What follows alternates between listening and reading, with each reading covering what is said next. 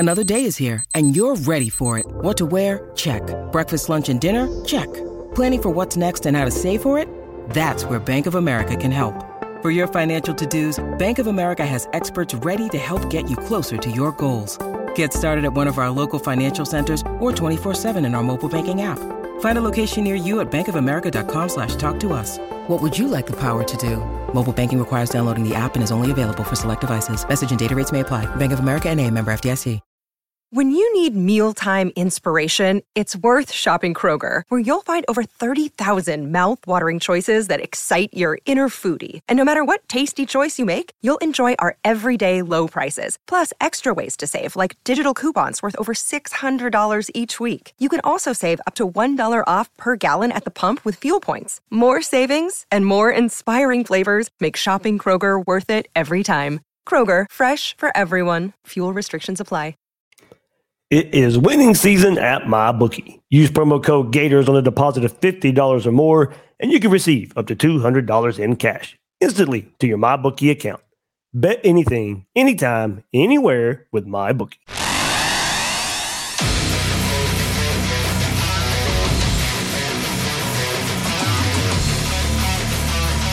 Gators Breakdown, because there's never a dull moment in Gator Nation. The Gators Breakdown podcast is ready to go. I'm your host, David Waters. You can find me on social media at GatorDave_SEC and at Gators Breakdown. Here we are on a Monday night with my co-host, Will Miles. You can find him at readandreaction.com, on YouTube at Read and Reaction. At Will Miles SEC on X, Twitter, all that good stuff there. And Will, there's not a lot to say. I mean, for positive, yeah, no good feelings. I get that. That's probably the best way to put it. No good feelings coming out of the 43-20 victory or loss to Georgia. And we haven't really talked all that. I was hungover as heck on Sunday, so it's just the way it goes at the world's largest outdoor cocktail party. But it was funny. You picked Georgia. I picked Georgia. You kind of called it closer to what happened on the field. I thought Florida had a chance to cover there. That was just another mismatch, Will. Yeah, I mean, it's one of those things where, so first off, I have a text message exchange from you that indicates you had a grand time before the actual game. So someday the Gators Breakdown After Dark folks might get to see that. But they got me wanting to go through my phone. I'm channeling my inner Dennis Green on this one. We are who we thought we were, right? That's really what it sort of boils down to. There are a lot of people who look at this and go recruiting, and that's a big part of it. But a big part of it is that Florida's defense hasn't been good for a while now. And Georgia did everything that they wanted to against Florida's defense, but so did South Carolina. Vanderbilt did pretty well. Kentucky did everything they wanted against Florida's defense. Oh, well, I'll be getting into this later. And so, the problem isn't that Georgia's that much better. It's that everyone has been better than Florida's defense so far. This is just a continuation of that trend, right? And the question coming in, I think I talked about the differentiation last week between the points they'd given up. They were like 40th in points allowed, but they were 95th in yards per play. Well, they give up 7.4 yards per play against Georgia, and now they're 112th in yards per play allowed this year against FBS opponents. They're just bad on that side of the ball, and that's the reality. Is when your defense is that bad, you need a guy like Anthony Richardson to bail you out of some situations. Graham Mertz has played pretty well this year, but he is an AR in terms of explosivity. And look, it's not like AR did any better against Georgia last year. It's just that you've got the same defense on the field in terms of the overall statistics. So, Carson Beck, Stetson Bennett, doesn't really matter. This Georgia team, way too talented for all the mistakes Florida made, and then combine that with the fact that they just aren't real good, especially on the defensive side of the ball, and you end up with a lopsided loss. Again, I mean, like you said, I picked 3 touchdowns as the spread in this one, so I'm not surprised that that's what happened. I think it just reinforces what we've seen coming into this. And the reason it's concerning is because of what's coming up on the horizon from an offensive perspective for some of the teams they're going to be playing. And so, look, they're going to have to get the job done coming up this week against Arkansas because there's some juggernaut offenses coming, and I don't know that there's a whole lot of relief. So I'm sure we'll get into all that stuff tonight. But to me, it was like the red flag in this one was the defense the whole time, and they showed up and were exactly who the yards per play allowed would have indicated rather than the points per game. And those two numbers are getting closer and closer together as the season progresses. Yeah, so we'll get into, we'll work in a little, we won't harp on the Georgia game too much, but of course it will come up. And kind of the theme of the episode, we will ask questions moving forward. Of course, we could have done this during the bye week as well, but we did want this one more data point. And, we'll get into it just a bit. And we'll get into a little bit of Arkansas talk as well before we sign off on this episode of Gators Breakdown. So everybody, like this video right here on the YouTube version. That goes a long way. Subscribe right here on YouTube as well to Gators Breakdown if you haven't done so yet. Your favorite podcast platform out there as well. Check out GatorsBreakdown.com. Got the transcript of Billy Napier's press conference today, the latest Scheming with Seth, where he breaks down the 4th down trick play call there for the Gators. Hey, that's the play we've seen around college football. Seth found, and the NFL, by the way. So Seth found some really good highlights there of other teams using that trick play and what Florida was, trying to do. Run just like that? Similarly, but no, not just like that. All right, put it this way: with a lot more success, I will say that. So, not the way it looked on Saturday, right there for the Gators versus Georgia. So. You can check all that out at GatorsBreakdown.com. Of course, Gators Breakdown Plus as well. Link is in the description. Ad-free episodes, extra episodes, chats there in the Gators Breakdown Plus Discord. So, all right, well, let's get into it just a bit, and we'll move forward some. But, I've seen this message a lot, and, of course, I would say it too. Either on social media in the Discord or just talking to fans in general is, hey, don't let Georgia beat you twice. And I'd like to extend that to kind of the messaging that I had last week is, don't let the Georgia game ultimately determine your thoughts on this team. So, it can certainly be a barometer, but hey, look, it remains to be seen in some ways. I think there wasn't progress made towards Georgia, but there can be progress shown the rest of the way. Kind of going to your point, Will, where, hey, these next 4 weeks are going to tell us a whole lot more, I think, than last Saturday did. So, well, I was a lot more optimistic going into the game than you were, but I did caution myself that, a blowout here doesn't really tell me much for the rest of the season. It's very similar to last season in some way, Will. Similar final score, not a match for Georgia. Florida did recover, put two of their best performances together against Texas A&M and South Carolina before the collapse at Vanderbilt and then Florida State to end the season. So there was a pretty good bounce back last year. So, I will ultimately, and I hope some out there too, judge this team more in a must-win game versus Arkansas, and then see how they finish versus LSU, Missouri, and FSU. I know it looks pretty bleak right now, kind of going to your point, going against those offenses and what we've seen from this defense for those last 3 games, but it is a much better barometer overall than what we saw against Georgia. Yeah, I think it depends on your expectations. So I think a decent finish would be 1-3. You're bowl eligible. I think we'd say a good finish is 2-2, given who's left, and an awesome finish would be 3-1. And so, you lose the game to Arkansas, you better be able to win a couple of those games after that. Screw it, Will. Get the game 4-0, baby. Yeah, there you go, 4-0. I'm not going to be predicting that. But look, there's some difficult games on the horizon, and there's no doubt about that. But part of the beauty of playing in the SEC, it's not like it gets any easier next year, right? Like, it's not like it gets any easier with Oklahoma and Texas coming in the conference. And so the SEC is just a juggernaut. And that's one of the reasons why we harp on recruiting. It's one of the reasons why we spend so much time talking about the things that are off the field that impact what happens when you get between those lines. And there's no shame in losing to Georgia. There's not. Georgia's won 25 straight games. They're the 2-time defending national champions. They're the number 1 team in the country. Maybe they're not quite the team they were last year or 2 years ago, but they're still a really, really good team and a benchmark in college football. And there are a lot of teams that have gone out there and gotten absolutely waxed by Georgia, including in the national championship game last year, an undefeated TCU team. So it's not as though good teams, and good, not great, it's not as though good teams haven't gone out and got waxed by Georgia. I think that's what you mean by saying don't let Georgia beat you twice, right? Is that just because you got waxed by Georgia doesn't mean that you're not a good team, but now you got to go out and show it, right? So Florida showed a lot of resilience in that second half against South Carolina.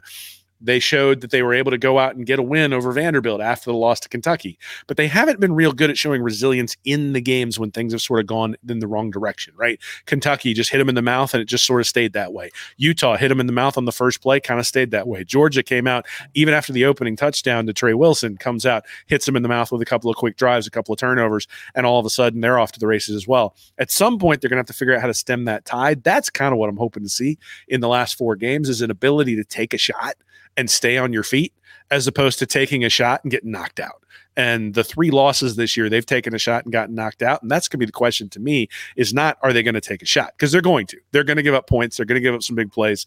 They're going to struggle at certain times against some of these teams. The question is going to be, can they get back up off the mat and show us the resiliency that they showed us against South Carolina? And if they do that and they go 1-3, okay, I think that's acceptable. It's not great, but it's acceptable. And if they do that and do that well and they go 2-2, I think we need to say, all right, 7-5 before the year with a win over LSU, Missouri, the way they're playing, or FSU to end the season. I think we all would have taken that to start the year. So again, it's a question of, at 5-2, your expectations are sitting there. You start thinking about, well, if they just get lucky and they get a bunch of turnovers and they're able to take out Georgia, now you're first in the SEC East. All that stuff gets dashed. Your expectations come way down. But your expectations were probably beyond where they needed to be to begin with. I go back to what we said at the beginning of the year, which was 7-5 was going to be a good year for this team. There's a reason why Vegas had them at 5.5 in the over-under. It was that they kind of saw this coming, right? That this was kind of where Florida would be. And if they were, look, if they hadn't pulled off that game against South Carolina, we'd be like, the fan base at least would be like, the sky's falling, the sky is falling. And in many ways, maybe they'd be right. But I think at the end of the day, we're in a place where we probably should expect to be. And the question now is, can Napier push beyond where those expectations are for the rest of the year and maybe finish off on a good note, maybe in the way Dan Mullen did back in 2018, as opposed to what happened last year in the last couple of games of the year. I guess that brings up a good point, Will. Should you really feel different about this team than you felt a week ago? So I feel like they have verified who they are. Yeah, that was sort of that's a really good way of putting it. I mean, you may have questioned what you thought about this team going in, but yeah, maybe the Georgia game verified it for you. Yeah, I mean, I think it's confirmed that some of the holes are holes. It's confirmed that some of the issues are issues. And it's confirmed that some of the guys who really are good, right? Like, I think that Georgia game, I come away from that going, Trey Wilson's a weapon. Yeah. And however they figure out how to get him the ball in the next 4 games, like, Trey Wilson is a weapon. And we've confirmed that. And, he had sort of some 9-yard, 10-yard plays where you're like, wow, if they could just get him out in the open field, if they can get him running a little bit and get him out there with a little bit of space, like, it looks like he could do this. It looks like he could be a real difference maker. Yeah, and you're also not going to play many more defenses that can scheme to take him away like that. Sure. I mean, they were punched. Georgia was punched in the mouth. All right, we're not. That ain't happening again. They made sure it didn't. And they took him away. And but that's the other thing you learn, right? Is that who's the receiver who's going to step up, right? And until it got ugly at the end, Ricky Pearsall got shut down pretty much too in the first 3 quarters. And so, I think we learned a lot. I think that it was a tough lesson to learn some of those things. I think we learned that the special teams holes probably still there, at least a few of them. And, man, I thought we were so past that. Well, again, I mean, they didn't really block anybody up front all day long that well. So should we be surprised they didn't block the punt well either? No. So, look, this is just a team that's going to make 3, 4, 5 mistakes a game. Yeah. And the hope is that the home games that they have coming up against Arkansas, against Florida State, where they haven't made those 3, 4, 5 mistakes a game, or at least haven't made them in a killer fashion, that maybe those home games give them an advantage that they just haven't had when they've gone away from the swamp, because they keep cropping up every time they leave home. And that's maybe the other thing that we learned, is that this team is going to struggle when they're on the road. And so that LSU game, that Missouri game, maybe make a couple of bucks looking at what the spread looks like. So that definitely means, as you said, Will, Florida's got to play good this week. Arkansas at home. We'll get into more Arkansas talk. But hey, Billy Napier was asked about progress. The question was, 2/3 of the way through this season, how would you evaluate the progress you've made through the first 8 games compared to the progress you made last year? Yeah, I think the biggest difference would be the makeup of our roster, relative to who's gaining experience, who's been productive, the leadership that we see at the player level, the level of discipline that we observe every day, the camaraderie, the chemistry of the group. And look, I think the football's improved in a lot of areas on our team. I mean, there's areas where we've gotten better. There's still areas where we need to play with more consistency. Just overall, I think we're operating at a little bit more efficient rate. I think there's good processes in place. We're getting better at what we do. We haven't necessarily got the results we wanted a couple times this year, but I do think that there's improvement in the big picture. Improvement in the big picture, Will. And, we'll see what that means for the last 4 games of the season. But, you did bring up the guys that are getting experience. This is a young team. We see the young guys all over the field. I still wish we could see some better production from some of the veterans out there to help carry these young guys, help carry those young guys along. But this is a young team. There they are, hopefully gaining experience that will pay off to end the season, pay off next year as well. But that probably is the biggest takeaway is when you talk to other Gator fans, when you talk to, even national pundits, they realize how young this team is. But man, it's still, I guess stings in some ways to have to go through the growing pains of it all.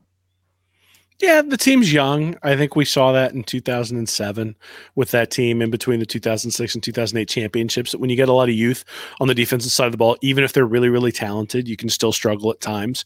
Again, I think the Georgia game isn't necessarily a barometer to talk about those guys struggling because they really are outmatched physically, right? Especially up front. You could tell that Florida was outmatched. I think the concern, or maybe the thing we want to look for as we move forward, is that teams like Arkansas have struggled up front all year long. If you're still getting dominated there, then we have different problems because now it's not an out-talented. Now it's not even a team that happens to be like outplaying their expectations this year for their talent. And I think you could say that that's sort of Kentucky, right? Kentucky always kind of plays above their talent level, at least a little bit. It's not something like that. It's just a team that's been crappy all year long. And if they push Florida around, then that says something else about the team than if Florida's able to dominate up front, or at least able to hold its own.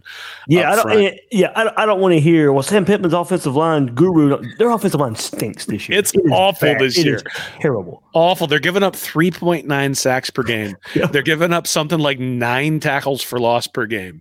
And Florida has struggled in that category all year long. I mean, we always, the over-under episode we do before the year, it's always like 33, 34 sacks we pick out. What's Florida got, 11, something like that? I think it's all year long. 11 or 12, yeah. Yeah, so I mean, they're getting less than 2 sacks a game, and beyond that, they're not getting a whole lot of pressure on the quarterback. And you think about it, the 2 main turnovers that they've had that have really sort of flipped games. The interception of Rattler was something where they got pressure up the middle. The interception off of Milton, again, pressure up the middle. That's a place they just haven't been getting pressure up the middle at all year long. And I mean, Carson Beck could have gone to the dry cleaners while he was back there a couple of times, go pick up groceries while he was waiting to find his guy who was open. And look, you can criticize the secondary, you can criticize some of the 2-hand touch stuff that was going on after the guys caught the ball, but I did. If there's no pressure at all, there's for people. When you go to a live college football game, this is actually the fundamental reason why I harp so heavily on completion percentage in coordination with yards per attempt. But high school to college, the reason I harp on that so much is you go to any high school game and any college game, there is always a guy running free. Always. Because if you do things right, the defenses don't have enough time to really prepare, and you're going to figure out a way to get a guy to come open. So the question then becomes, is the quarterback able to find him? And what you're seeing right now with Arkansas is KJ Jefferson doesn't have time to find the guy, and now his stats look pedestrian. And when you look at Graham Mertz in that game the other day, didn't have time to find anybody, and even when he did have some guys open, he didn't really pull the trigger every time. And then on the Georgia side, Carson Beck just sits back there and orders a pizza while he's waiting for his guy to come open. The guy's going to be open. Now, that doesn't mean the secondary shouldn't do its job. That doesn't mean there shouldn't be more effort and more and less open guys on the back end. But if you get no pressure, that's where it all starts. And that's one of the things I think overall, when you think about the young guys that I'd like to see hit the field, it'd be the guys who potentially are going to be the guys who pressure the quarterback over the next couple of years. And if that means that somebody with more experience has to sit down, then that's what it means. Yeah, and kind of going to that point too, especially for offense. And that's why I said, the barometer for this team, against Georgia, we're probably not going to see a whole lot, and look, we did see Wilson, going to your point, beginning of the game, but, we didn't get to see much of Boardingham there. ETN was kind of limited as well, your first, second-year players here. It was, kind of, I guess, reality check that, these guys are good, but when they're going up against the nation's best, all right, well, the production is probably not going to be there. As young and as talented as they are, and I think we still can be excited for the future with those guys. Right now was kind of a reality check that just not ready yet for all those young guys. So, Florida's relying on a lot of them, and they need to. I think we know that at the same time. But I guess, the harsh reality of you got to take your lumps to go along with it. And I guess against Georgia, you're going to take them. Yeah, I mean, I think Napier talked about wanting to see how they responded from the Utah loss. And then they came back and they responded pretty well against McNeese and Tennessee and Charlotte. And then they lay an egg against Kentucky. And then he wanted to see how they came back and did that. Against Vanderbilt and South Carolina, they came back okay. Responded to that okay. Now I think it's the same thing. You just played the number one team in the country and completely got your butt whipped. So if anybody in there had any, if that group has a sense of humility, they're going to come back ready to work this week because that's where they want to go, right? That's where they want to get to. And there are a lot of people who may have gone out there saying, how much better could they be than Utah? How much better could they be than Kentucky? And one of the things that these young guys don't have the experience of is getting their butt kicked by Georgia the last couple of years because they haven't necessarily been here, right? And so, and with all the upperclassmen who've left, there aren't a lot of guys who've taken that personally yet. And that's maybe one of the growth opportunities from this. And look, I hate that it takes a loss to Georgia in order to do that. But maybe this is a growth opportunity where you look at it, you go, all right, Kentucky, it was on the road. It was an early game. Like we weren't really up for it. We weren't ready to play. You sort of heard that after the game, right? I mean, I think was it Shamar James who said that they weren't really ready to play. The Utah game, clearly they weren't ready to play, but it's all the way across the country. It's the first game of the year. Like, blah, blah, blah. This one, you had a bye week had the travel plans that messed up the day before. Yeah, we heard it all. This one, you had a bye week to prepare. You were in front of a lot of your hometown fans because this is in Jacksonville, and now you're going to get to hear about it all week long from all the fans in Gainesville. In terms of them being tired of losing to Georgia, and you couldn't even make it close. How'd you lose by 23 points? All that sort of stuff. Maybe that's what they need, right? Sometimes it just takes a specific thing for stuff to click. Maybe that's what it is. That's at least me looking at the bright side. I mean, the downside would be everything falls apart. The people start pointing fingers, and that hasn't happened yet. We haven't seen any of that. Yeah, I don't think after games. That sort of stuff, and so that's good to see, right? That is a cultural improvement.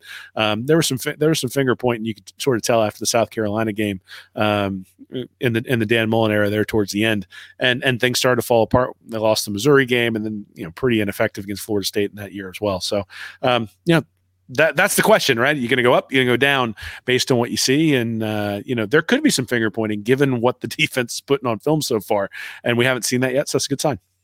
Yeah, we'll get into that. There's a second with some of the questions that we have for the Gators to finish out this season. Before we get there, hey, when your money's on the line, choose a trusted sports book that gives you the tools to win, like MyBookie. At MyBookie, it doesn't matter if your team is up or down. You can easily cash out or bet the game live to come out on the winning side. Use MyBookie for daily odds boost, same game parlays, and take advantage of huge prize pool contests. Plus, MyBookie has a no strings attached cash bonus that lets you deposit and withdraw quick. Just use promo code Gators on your first deposit and receive up to $200 in cash. That's promo code Gators to claim your own cash bonus right now. Try the MyBookie money bag to grab a potential Super Bowl front runner at long shot odds. Bet anything, anytime, anywhere with MyBookie. Well, let's go back to this defense and a little bit of research done today. And hey, it's not pretty. It's not pretty right now for this defense. Pretty good start to the season, but once we got into conference play, you had the performance versus Tennessee, and I think that put us at a certain level where we thought this defense had found themselves, but has since then not so great. So. Will, what we got right here, just the basic metrics of yards per game in yards per play. Right now, in SEC play, the Gators are giving up 416 yards per game, 6.9 yard average. In 2022, it is very similar.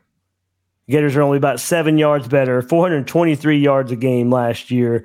Actually, Will, going to the point that you made all along about this Austin Armstrong offense of giving up big plays. Well, yeah, they're giving up bigger plays this year, actually giving up 6.9 this year, 6.2 last year. So it is worse in that regard. Well, I mean, what this shows us in conference play, where it really matters for Florida, is, is very similar to what we saw last year. It's only a couple of metrics, but yikes. And especially after the great start that we saw versus Tennessee, not being able to build on it, not being able to, really use that as a launching point for this defense. Does not speak well to the direction of Austin Armstrong's defense right now. Will, right here, this 416 yard per game total in SEC play would rank 10th in the SEC. That is astonishing. I knew it was getting worse. I didn't know it was this bad until I started looking up numbers and comparing where other teams are in the SEC. But 10th best in conference play right now when you look at yards per game. So we'll see. As I said, I've cautioned myself against. Hopefully they did find something during the bye week. Yeah, this isn't just a reaction to the Georgia game, because there's hardly been any havoc whatsoever this year. No pressure, no sacks, no tackles for loss, and in turn, hardly no turnovers. With that, going to your point there, Will. I mean, when they have, the two biggest turnovers this year were because Florida was creating havoc. Florida was getting pressure in the backfield. But look, there's not enough of that. It was a focus during the bye week, but definitely wasn't there against a Georgia offensive line that's blocked everyone so well. So, if there is more to this Florida defensive front, we need to see it against Arkansas, that offensive line, that contributes. They're 123rd in sacks allowed this year. With 31 on the season. As you said, we'll give up about 4 sacks a game. Some of that is on KJ Jefferson, but either way, hey, we know we have a barometer right here. They're giving up 4 sacks a game. You got to go out there and show something on defense this week. Well, I want to put that 6.9 yards per play into perspective. If that was an offensive team, that's Florida State. Florida State is averaging 6.9 yards per play this year. So Florida has turned every one of its SEC opponents into Florida State's offense. And that's the 7th ranked offense in the country against FBS opponents in yards per play. That's a problem. And, I think we glossed over it, or I think we missed it a little bit because of the McNeese State and the Charlotte games. But they gave up 5.1 yards per play against Utah's backup quarterback. Yeah. Then 2.8 versus McNeese, and McNeese is probably ranked in like the 200s overall of football programs in the country. They gave up 6.0 yards per play to Tennessee, so it was already creeping up. They gave up some big plays in that game to the Vols. Now, they were able to turn them over real early in the game, get up on them, and the big plays didn't kill them towards the end, but still a lot of yards that were given up in that one. Then 3.9 against Charlotte. Again, Charlotte's probably in the 110 to 120 of the overall FPI. Then 7.2 to Kentucky, 6.5 to Vanderbilt. In fact, they got outgained on a yards per play basis by Vanderbilt, which is hard to do. South Carolina did the same thing, 7.4 yards per play for South Carolina and 7.4 for Georgia. So basically, the last 4 opponents that the Gators have faced, Kentucky, Vanderbilt, South Carolina, and Georgia, have been the equivalent of the number 1 offense in the country. So it's like they're playing Oregon every week is what it looks like in terms of who they're playing. It's hideous. And the reason you're using yards per play, the reason I use yards per play, is if you plot yards per play versus scoring year over year over year, it really correlates with points scored. And so they've actually gotten pretty lucky. You think about the timeout that they didn't get called against Georgia on that first drive that ends up being a field goal, even though they were completely discombobulated. Like, they've gotten kind of lucky in the red zone, and they haven't given up as many points as we might have expected. This could be a lot worse if they'd given up. Like, they should have, based on yards per play, given up about 30 points against Kentucky or against Tennessee. They didn't, because they got some good luck with a couple of things. They got a couple 4th down stops. They got, Tennessee sort of drove the whole field, and then they got the 4th down stops. Those sorts of things. It's just been hideous. And I think it's been all year. I don't think it's just been the last couple of games. You popped it in my head when you were going through the teams there and what they were gaining on Florida. Since Vanderbilt has started conference play, their 6.5 yard average against Florida is their highest in conference play. We're making Vanderbilt look like Oregon. 4.4 versus Kentucky, 5.9 versus Missouri, 6.5 versus Florida, 5 versus Georgia, and then 3.6 against Ole Miss this past week. Well, wow. I didn't see. Yeah. There we go. We're going down a rabbit hole here live on the episode, and just I think it's a little disheartening because we were hoping in year two of a same system that you would see some improvement, but once we've gotten into conference play, the improvement it really hasn't been there. I mean, we can't hide behind this fact anymore. There's enough data now. There's enough games being played. I hope they figured out something during the bye week and Georgia was just another bad matchup, but I think it's not just a Georgia game. So I remember writing that I disliked the Austin Armstrong hire with the heat of 1,000 suns. And the reason I wrote it is because of his propensity to give up big plays. And the defense all year long has been really susceptible to that sort of stuff. And the offset, the reason his defense improved so much from year one to year two at Southern Miss is because they started to get pressure, but they were still giving up a ton of big plays. That's the opposite of the way Georgia plays defense, where Georgia just sits there and almost never gives up explosives, though they were more susceptible to it against Florida than they normally are. Yeah. But Georgia doesn't get all these tackles in the back. They don't rely on pressure to stop people. You're always in 3rd and 8 because they don't give you anything. And one of them, Nick Knudsen texted me when this happened. One of the most telling moments was, I think it was 4th and 3. Mertz threw the ball out to Trey Wilson out in the flat. And he got brought down, or maybe it was ETN out in the flat. I can't remember, but he got brought down by Georgia's linebacker. And the linebacker, there was never a doubt the linebacker was going to make the tackle.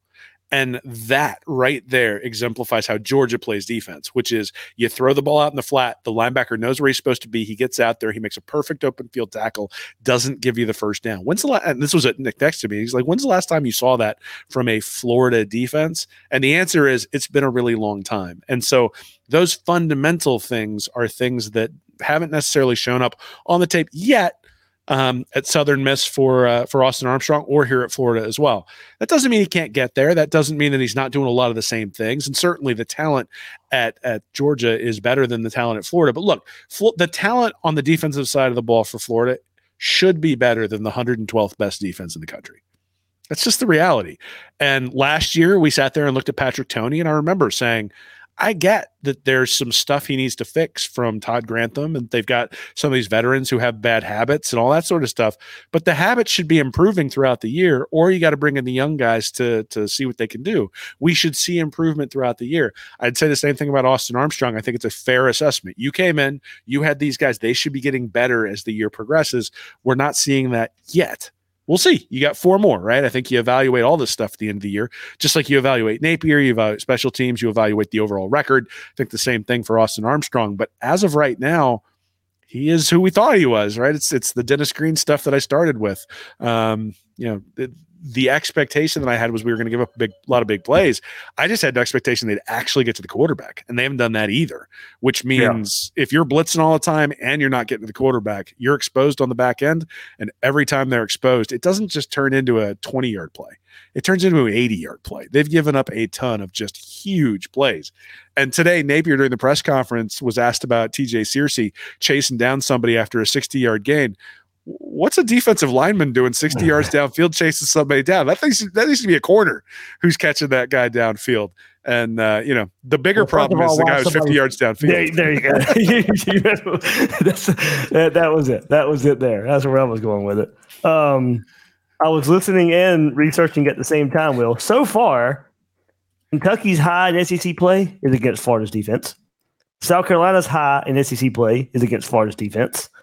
Georgia is second only to their performance versus Kentucky. And I'm about to look up Tennessee right quick, even though it was a loss. So really, this is the Oprah Winfrey meme. It's like, you get a car, you get a car, you get a car. Hey, look, Thing. I wasn't even trying to pile on. Pile on wasn't even in my plans here, but we have went down a rabbit hole here, and it just keeps getting worse. It's hideous. It's just hideous. Let's see. Tennessee, this is the last school here. So they 6 yards. Yes, definitely. Yeah, definitely not. 7.8. Well, they had 6.6 versus South Carolina and 7.1 versus Kentucky. So, okay, Florida's defense third best there. We found one. We found one. So, yeah, as bad as Tennessee's offense is, that's still, at least in conference play, still pretty good for the Florida defense there. But there we go. We can go back and say, well, it was certainly a mirage of what that defense was able to do, and Joe Milton still very inconsistent as a passer. Tennessee didn't run the ball well until the second half of that game, if I remember right. They are more of a running team anyway. They ran pretty well in the second half. But, as you said, Florida got up so big in the first half, it didn't really matter. Well, but Dave, here's the thing. 6 yards per play is still bad. Oh, yeah, don't get me wrong. It's not. Yeah. I mean, no, it's not like, oh, my God, you're the worst defense in the country bad, but it's bad. Like, you're talking probably like, what, 80th, 90th in the country, giving up 6 yards per play. So we're sitting there going, woohoo, Tennessee. We weren't the worst against Tennessee, but it's still bad. And that, again, to me is sort of the theme of the season when you subtract McNeese and you subtract Charlotte.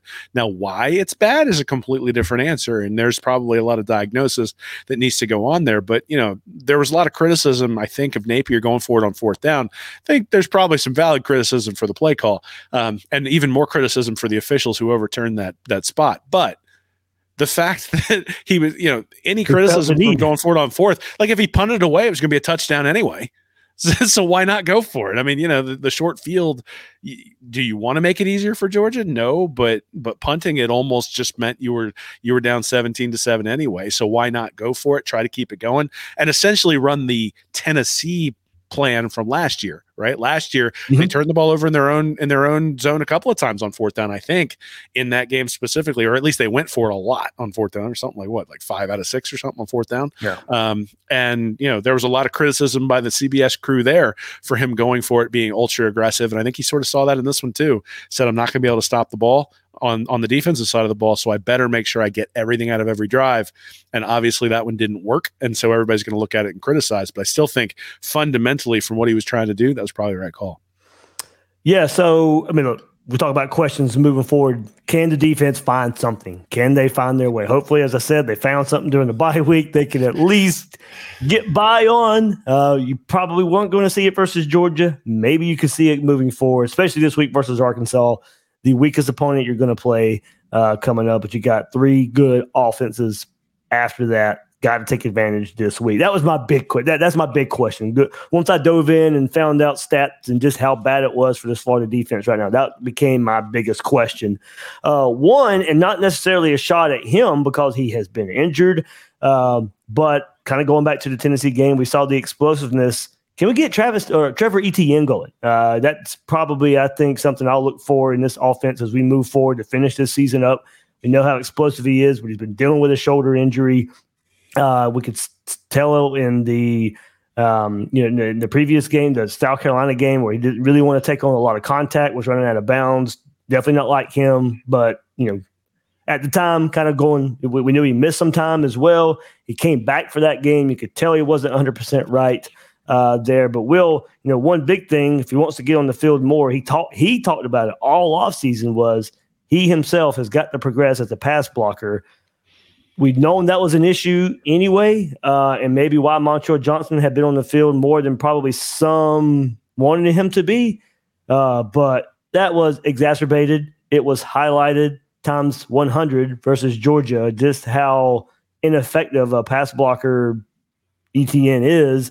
So hopefully, and part of him being injured, I think, can play a part in that as well. So first of all, hopefully he's injured, but can Florida find a way to get Etienne going? Because I think in these shootouts, you're probably going to find yourself in to end this season. He is one weapon that you want to have, whether it be somehow catching passes out of the backfield, whether it be him hitting those big runs like he did versus Tennessee and last year versus South Carolina. I think Florida needs to find another consistent weapon.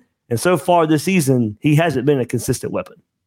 No, I think if you're going to, if you go look at the tape on the touchdown pass to Trey Wilson, ETN was in there for a block and missed it as well. Mertz just got the ball out quick. And on the other one that you're probably thinking of, they pointed out on the telecast that ETN sort of laid the block on a cross match on a blitz. And on that one, Mertz actually had Wilson open again and didn't let the ball go. And so all of a sudden it turns into a sack. And you know, do you fault the quarterback for not letting it go every time? No, he's got to, the running back has to pick up the block too. At the same time, if your offensive line's struggling, if your running back struggling to pick up the blitz, you got to be able to let the ball go. You got to help out those guys and pick everybody up. I think that's sort of maybe the theme of everything when it comes to this team is that they need somebody to pick up when someone else pick up the guy who makes a mistake. Right. And I would even say this from the coaching staff. So like, if you think about my questions specifically, why aren't they chipping the defensive end to help Damian George? Like, it's clear he's struggling, but I don't blame him for not being physically able to handle a defensive end for Georgia. But get somebody out there to chip him, a tight end, a running back, whoever it is, chip the guy on the outside. You know that you got 2 weeks coming in knowing that Georgia's going to struggle off the end. Instead, they just decided to give up 2 strip sacks and, had the 5 blockers in all the time. They're motioning out the running back into a route where honestly that running back really isn't threatening the defense in a way where it makes it's not stretching the defense in a way that really threatens them. So leave the guy in. It's not the wheel routes we love. No, well, that's what I was calling for before the game. We didn't see any of that, but not that they would have had time to throw those wheel routes anyway. Correct. Which is which is the reason you leave the guy in, right? So that was one of my questions: is why are we not chipping the defensive ends? Help out Damian George, slow down that defensive end, or at least make him stay on the inside where George can use his size and make the defensive end have to bull rush because he can't get around that edge. Okay, that's maybe the first thing, and then the second thing is why Trey Wilson only get 1 play in the backfield. They did it in the opening drive. It was a 3rd down. I think it was 3rd down and 9. And they had him back in the backfield. And essentially he ran the route that the tight end usually runs coming across the formation, wide open, get it to him, 10-yard gain, 1st down. That drive keeps going. That was the Trey Wilson drive. But they never put him back there again, and putting him back there or stacking the receivers in a specific location where you've got Wilson off the line of scrimmage, doing a bunch of different things to force the defense to declare what they're going to do. And if you're smart and you put him in the backfield, maybe even get him matched up on a linebacker, which is what they did on that play specifically, is he had a linebacker chasing after him, which is why he got around the corner and why he got the 1st down. So we can make comments about Georgia coming back to the sideline saying, we're not going to let that guy do that again.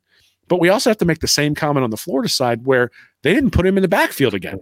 And they didn't match him up against the linebacker. And again, coming into this game, the only thing I saw on film in terms of how do you take advantage of Georgia's defense was get a guy in the backfield on the linebacker. And in that one-on-one matchup, that guy can win. It happened last year. Ohio State did it. They brought a wide receiver back into the backfield and then ran him straight down the middle of the field against a linebacker. He hit a huge play in that, what was it, Sugar Bowl, whatever it was, for the Peach Bowl, for the national semifinal. Got a cheap touchdown out of it because they moved a wide receiver to the backfield and had him on the linebacker and just outran him down the field. They didn't do that enough. So I think those are sort of the two things schematically on the offensive side of the ball. Help out your right tackle. Don't just leave him out there and allow everybody to pick him apart after the game. Like, go out there and help him out. And then, again, Trey Wilson, move him around, free him up. He shouldn't just be lined up on the left side, get a screen pass every once in a while, and then make him make the play. Instead, let's put him in a position where Mertz makes an easy throw, where he's on a linebacker, and you can do something that's maybe a little bit more significant from there. Yeah, I do wonder how the game played out. Maybe took some of that game plan out. I mean, I'm probably reaching and grasping at straws here. I'm like you. I do hope they are finding ways to give Wilson the ball. I think this offense is going to need that. I was talking about ETN getting the ball. I mean, look, just pitch it to him. Exactly. With the way this defense is playing and who you have on the schedule, Florida's going to need 40 points in at least 2 of the games. At least 2 of the games, if not more. So ETN, Wilson, Johnson, Pierce. I mean, you're going to have to come up with a lot of ways to get your playmakers the ball. As I said, maybe the way Georgia punched you in the mouth and you kind of just fell over yourself in the second quarter. Maybe we didn't see a whole lot of the game plan they had planned there, and the game plans we'll see the rest of the year. But yeah, I absolutely will. I completely agree with you. Look, against the best defense in the country, or one of the best defenses in the country, we saw what he can do. He is absolutely going to. I mean, look, he had 11 touches in the game, so it's not like he didn't get some. But I mean, there's an argument there to give him even more. There's a different. So I'm not even talking about the volume. Yeah. I'm talking about the quality. The first 5 touches he had were extraordinarily quality touches, right? Moving him into the backfield, having him run a slant when you kind of knew on film what Georgia was going to do on those specific plays. The little flare screen that they threw out to him that didn't go anywhere, but still sort of put the fear of God into Georgia, and they kind of knew what was, they knew that was coming. Like, they moved him in a bunch of different spots and got him the ball in each of those different spots. And then show me where they were creative in getting him the ball outside of that opening drive. Yeah. Right. It's the same thing. You got the defensive end going right around George like a turnstile. Like, George, does he need to do better? Absolutely. But how do we help him? Yep. What do we do to help him? And if you're not going to help him, now I do think it's fair to sit there and say, all right, like, it's the coach's job to put these guys in a position to succeed. If you're not going to pull a guy off the field when he's struggling, then you have to help him. The same way Napier always talks about helping Mertz. Like, he's sitting there. There were a couple of games, I think it was the Kentucky games, like, he's talking about Mertz. He's like, well, it's not just the quarterback. Sometimes it's all the people around him. I'm like, it's not just the right tackle. Sometimes it's all the people around him, right? The same excuse can be used, or the same reasoning can be used there as well. And the fact that, you said Georgia went to the bench, said, we're not going to let Trey Wilson beat us, came back out on the field and shut him down for the most part. Well, what was the counter? What was the adjustment that Florida made on the other side? And maybe that's different. Because you could best bet it. As much of a focus as you made Wilson on that first drive, you got to think Georgia's going to go to the bench and say, okay, can we not let that happen again? And that's a good point. All right, well, hey, proactive, not reactive. That's where Florida should have been. Well, and after the performance the week before, you got to imagine that Georgia came in focused on Pearsall. Yeah. And all of a sudden now you've got Wilson running free, and they go, all right, well, we need to readjust and not let, we can't bracket Pearsall because this other guy's going to drive us crazy. And so they maybe come out of that a little bit. Okay, well, when they come out of it, well, that frees up Pearsall for stuff. Or, and I think this is maybe the more significant thing, that frees you up for the runs up the middle. Mm-hmm. The reason they were able to get those gashes up the middle is because the Georgia defense could no longer bracket Pearsall and come up and basically say, we're going to stuff you. And Florida was able to get some stuff going on the ground. Again, offense, not really the problem in this one, though the early turnovers were bad. I mean, I said complete system failure for Utah and Kentucky. Kind of the same thing here other than the opening drive. And, the second and third quarters, I think I'd have to go look at my notes, but I'm pretty sure, so the second half, other than the last 2 drives for touchdowns when everything was decided, 11 plays for 69 yards. In the second quarter, 14 plays for 19 yards. Yeah. You ain't doing very much. You aren't going to be all that competitive when that's what happens there. And considering that the defense wasn't any better, it's just ugly, man. It's just ugly. All right, so there we go. Some questions moving forward for the Gators. It starts this week versus Arkansas, and here's Billy Napier on his initial thoughts for the Razorbacks. I've got confidence in our group relative to their attitude and their approach. I think the key thing for us here is what matters most today. I think regardless of what's happened in the past, I do think that this is a group, every single detail this week, really challenging all parts of the organization to do their best work. We need to be operating at our best, firing on all cylinders. We need to lead our people. We need to impact our people and get consumed with preparing for this game. I do think Arkansas, although their record doesn't reflect it, they've been in every football game. This is a game that's lost a lot of close games. I do think that they've played really good defense for the most part.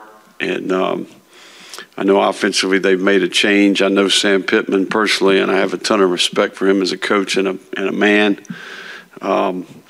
And I do think they're a lot closer than their record indicates. So this will be a challenge. And what do you see so far from that offense? Yeah, no, I think it's a big part of the story this week relative to the prep. They made a change in the offseason. Obviously, Kendall made a move to go to TCU, and then they brought Dan in, and that was a wholesale change, right? So, Coach Guyton will be calling it this week, and he has experience with Kendall in the past. Certainly played at quarterback at Ohio State. So, what flavor do we get? I think ultimately with an open date, I think that magnifies that a little bit. But Coach Pittman's an offensive line coach. His teams are tough. And certainly I think there'll be an element of that. He'll have some imprint on the offense.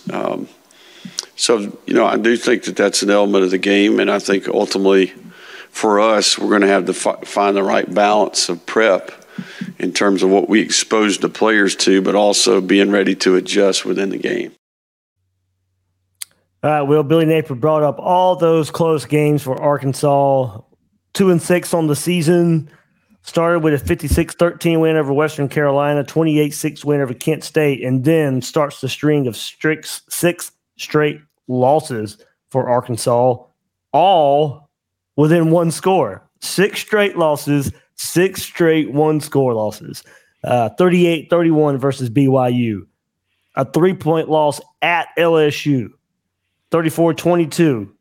Oh, never mind. Besides Texas A&M. Texas A&M was one that was not part of the one-score games. 34-22 Texas A&M. Then a 27-20 loss to Ole Miss. 24-21 to Alabama. 7-3 to Mississippi State in their last game. Will, the two best teams in the West, LSU and Alabama, combined 6-point loss there for Arkansas. So both of those games on the road as well. They're going to be coming to Gainesville this week. So, hey, look, yeah, it might be 6 straight losses, Will, but this is not your typical 6 straight right here. I mean, they've played every team tough. They're coming off of a bye week. They have some changes being there, being made there. As Billy Napier said, Guyton comes in as the OC now, very similar to Kendall Briles, who was there before. So you can best bet what they were running last year. A lot of similarity to that. Why they ever hired Dan Enos in the first place, I would never understand. But I didn't like that hire. It kind of turned out that way. But, well, I mean, yeah, they may be a 2-6 and coming off of 3 or 6 straight losses, but this is going to be a tough game for the Gators. Well, look, South Carolina's 2-6 right now. And Florida just barely squeaked by them. So you can't take anybody for granted. And like you said, I mean, all those close games, the fact that they've all gone against Arkansas, those tend to even out over the course of a year. Now, sometimes you just have some bad luck. Sometimes those don't turn out the way they are. The Alabama game was a 1-score game, but Alabama pretty much dominated that one and then kind of shifted into neutral. And then when they tried to hit the gas, couldn't really do it. LSU can't stop anybody, so giving up 31 points to Arkansas, maybe not that big a deal. Florida can't stop anybody right now either. Well, I agree. and Mississippi State, I think, is the bad one. That 7-3 loss to Mississippi State is the one where you're like, that probably should have been the one you guys were able to pull out. It'll be interesting because when Florida got rid of Todd Grantham and John Hevesy, I think we all sort of thought we'd get a bump, and we didn't. There was no bump. And I think the question will be, was Enos a sacrificial lamb where Pittman had to get rid of him, but the players are still bought into Pittman? Or are the players no longer bought into Pittman? And that's sort of the question. If they're still bought into Pittman, I think given what you just showed about their road, they're not going to be intimidated coming to the Swamp, right? After being at LSU and at Alabama, I think Florida's a better venue than both of those places, but still, it's not so much better a venue that they've never seen this before, never been able to communicate on the road, anything like that. But again, I think it comes back to motivation. At 2-6, how motivated are you? Your offensive coordinator just got fired. How bought into the head coach are you? You just lost 7-3 to Mississippi State, which to me sort of suggests that, there are people with their own agendas going on inside the locker room. And now you just fired the offensive coordinator, but you've had 2 weeks to sort of maybe right the ship.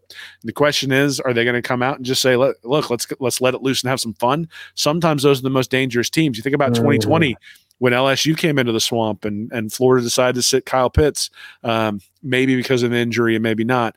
And the fog rolls in, weird stuff happens, and all of a sudden Florida's on the losing end of a game that they really should have won. there are no gimmies in the SEC. That's one of the problems with being teams in the SEC. There just aren't any gimmies. So Florida's going to show up. They're going to play pretty well. It's an interesting dichotomy in styles. I mean, Arkansas is 128th in yards per play. Florida's 112th in yards per play allowed. So weakness on weakness right there. Mm-hmm. Florida's 53rd in yards per play gained, and Arkansas is 59th in yards per play allowed. So strength versus strength, at least for the two teams. So statistically, the teams are basically equivalent in terms of the bad units facing the bad unit and the average units facing the average unit. And that's going to be the question. To me, I think it's actually going to be a question of which bad unit steps up.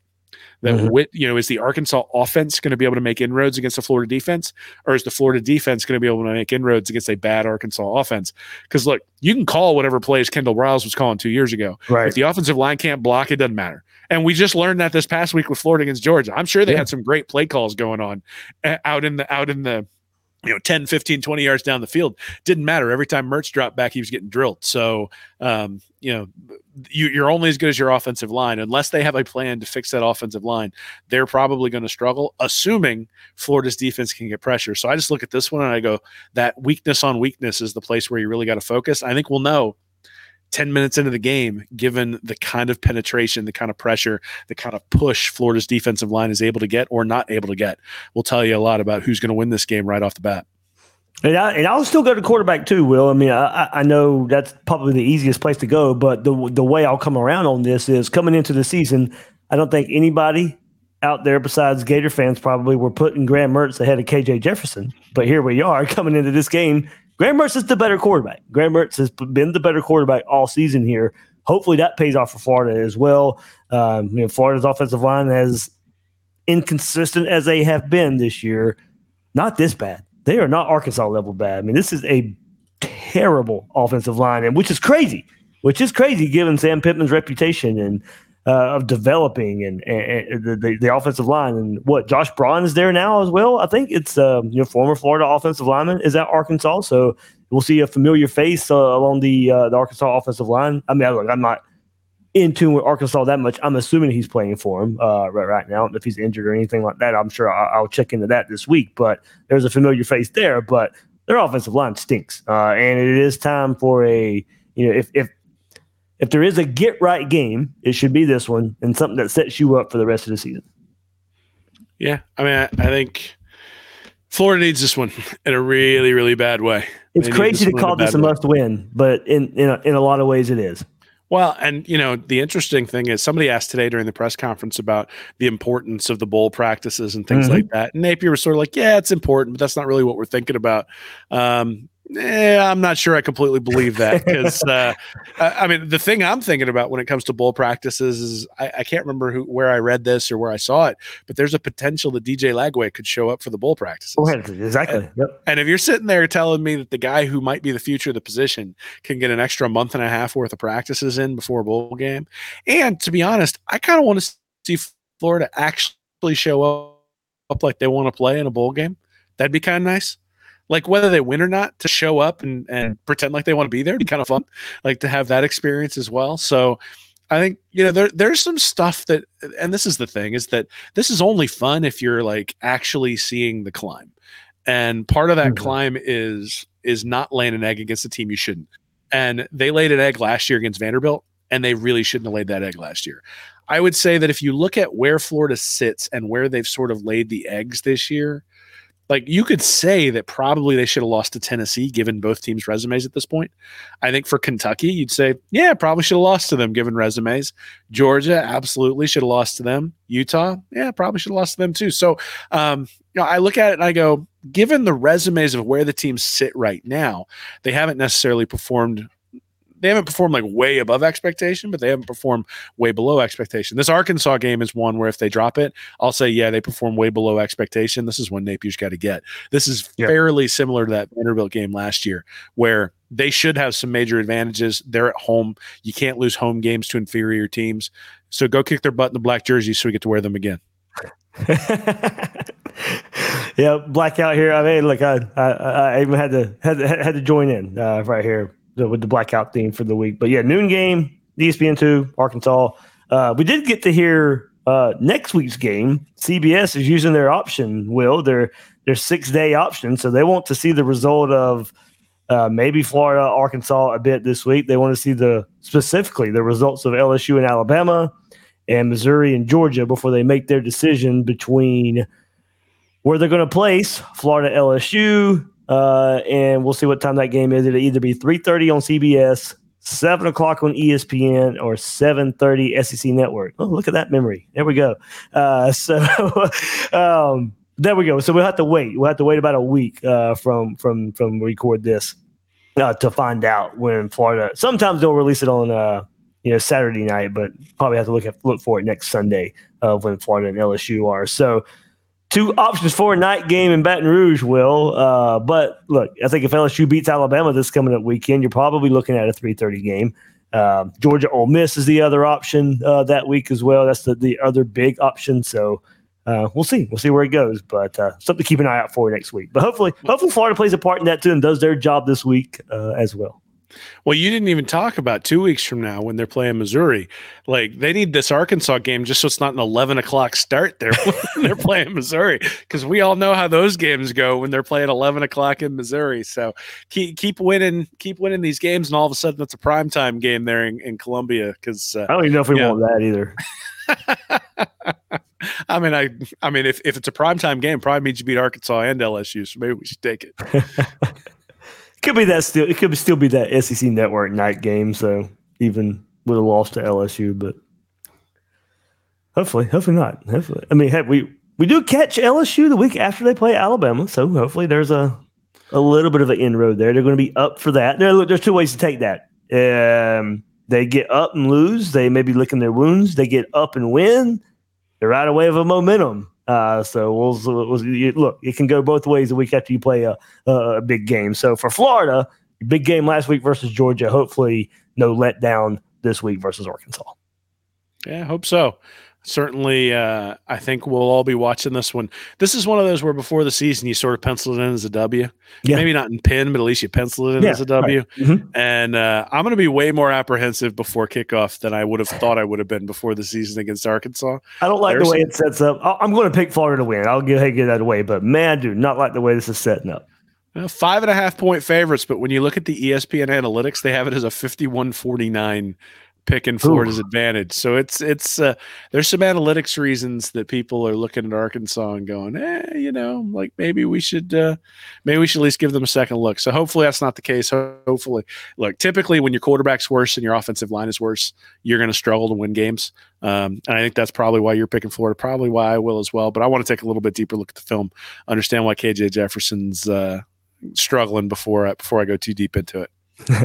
All right. That's what you can look for later this week on Read and Reaction. Will's preview of Florida and Arkansas. Him and Nick Knudsen to be live on YouTube this week for Stand Up and Holler right there on their YouTube channel. You can find Will on social media at Will Miles SEC. I'm the host of Gators Breakdown, David Waters. You can find me on social media at GatorDave_SEC.